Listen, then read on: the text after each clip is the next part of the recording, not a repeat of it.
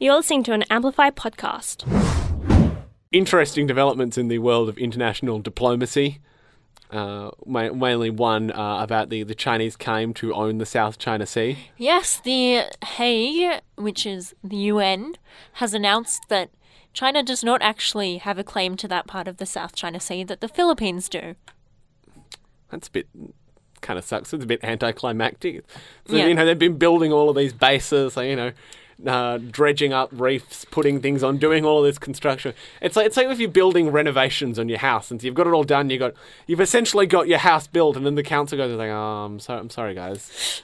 This is actually your neighbour's house. You've just you've demolished a wall, and now you're building your extra ensuite bathroom right in their kitchen." Well, is it actually going to stop China? No. But Very decisive. But there. it's like that, and then the council comes and it says, so this isn't actually your house. This is your neighbour's house. Can you just stop building renovations? And then it's like you're really really annoying, bit of a jerk. Person who lives across the roads coming along and running around your extension. They know this is still part of the footpath. It's freedom of navigation. But last week on our season finale, Bonanza, I talked about my personal campaign for Victorian independence, which I am... Vexit. Topical and edgy memes.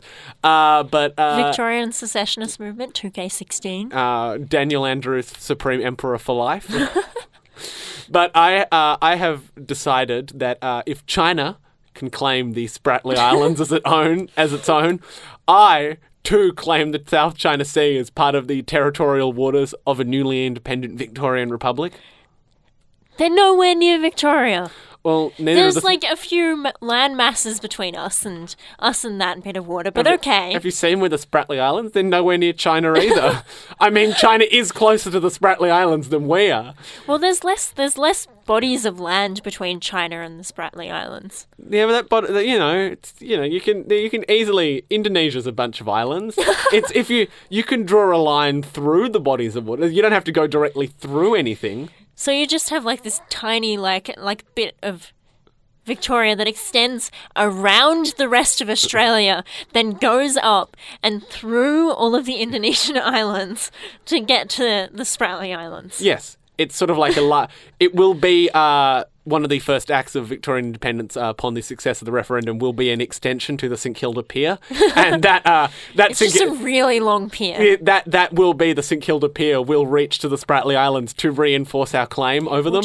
We'll just have little fairy penguins running all the way up and back. It'll be an entertaining sport. It will replace the grand final as the thing that Victorians watch the most. The penguin runs. The penguin runs.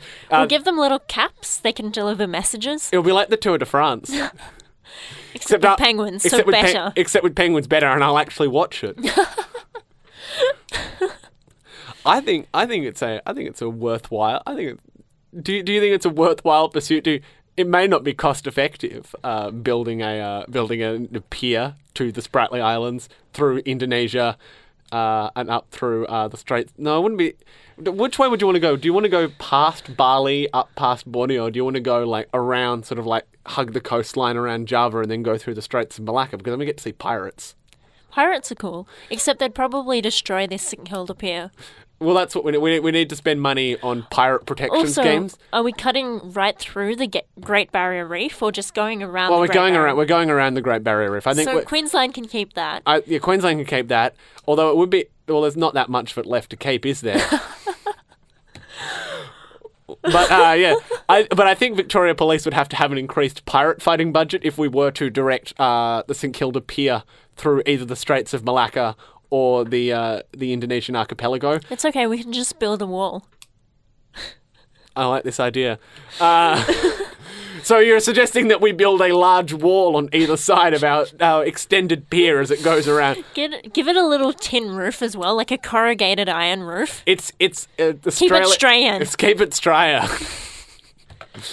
I think that's a good enough idea for me.